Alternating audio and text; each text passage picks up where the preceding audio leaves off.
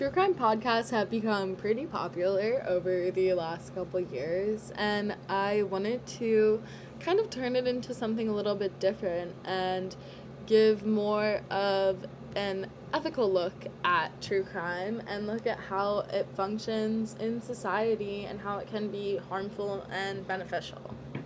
I wanted to start off with talking about the Netflix series Dahmer.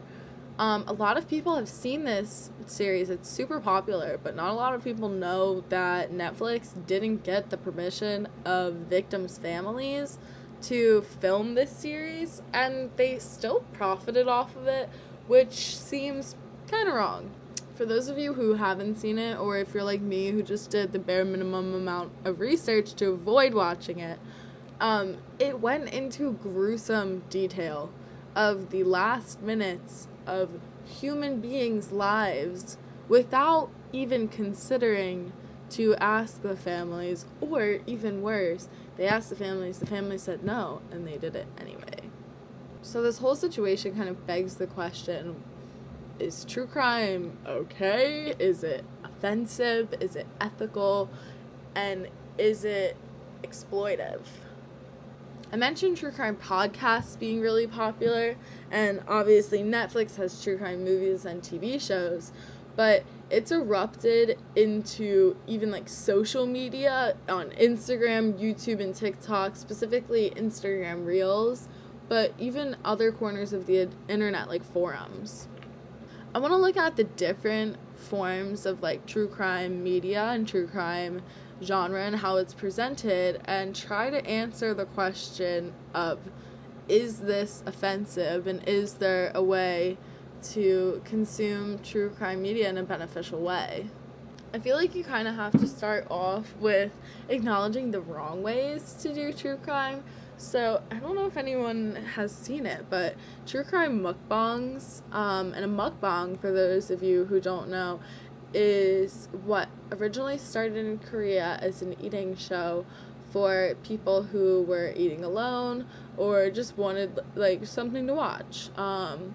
But now people will kind of give a podcast like voiceover to their eating shows, and their, people are eating McDonald's. For one YouTuber, Stephanie Sue, she's done like, Chick-fil-A mukbang and like the Manson family story time, and people died.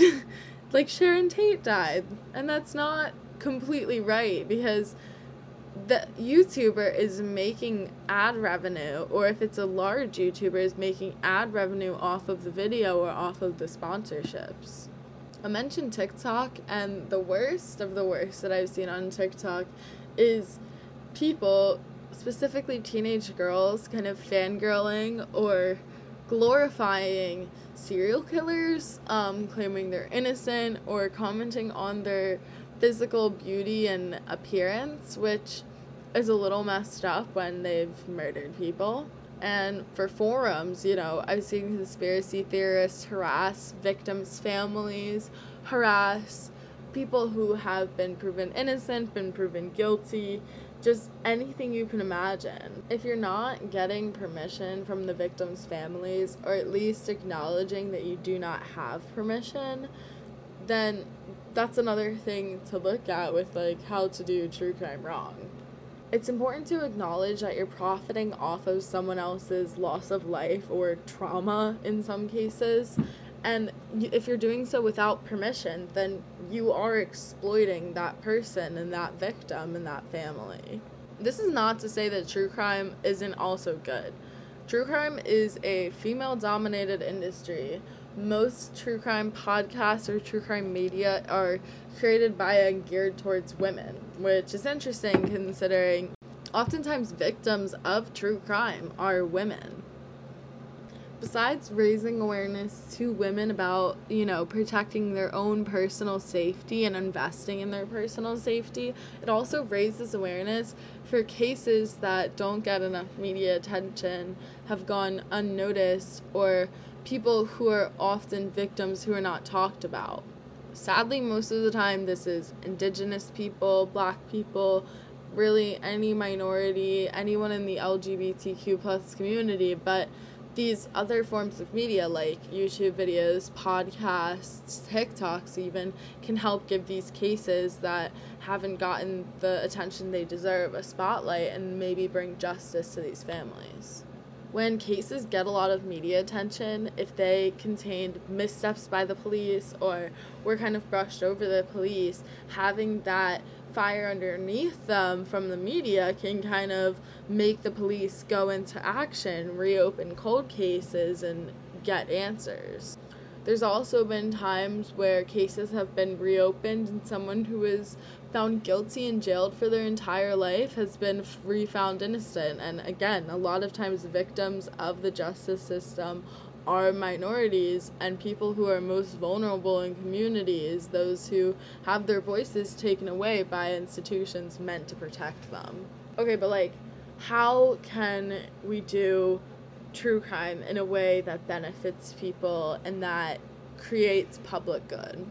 You can make sure that you are supporting good causes. A lot of podcasts are either sponsored by, loosely using the word sponsored, or work with organizations that help, find missing people, solve cold cases. A podcast I'm a fan of, Crime Junkie, works very closely with Crime Stoppers, which is an anonymous tip line.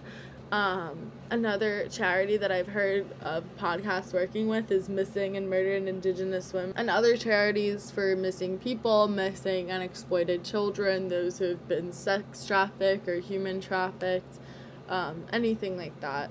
I briefly mentioned this earlier, but true crime encourages personal safety and things that are even as simple as just being aware of your surroundings or getting pepper spray, or just sharing your location with your friends can make all the difference if something horrible were to happen.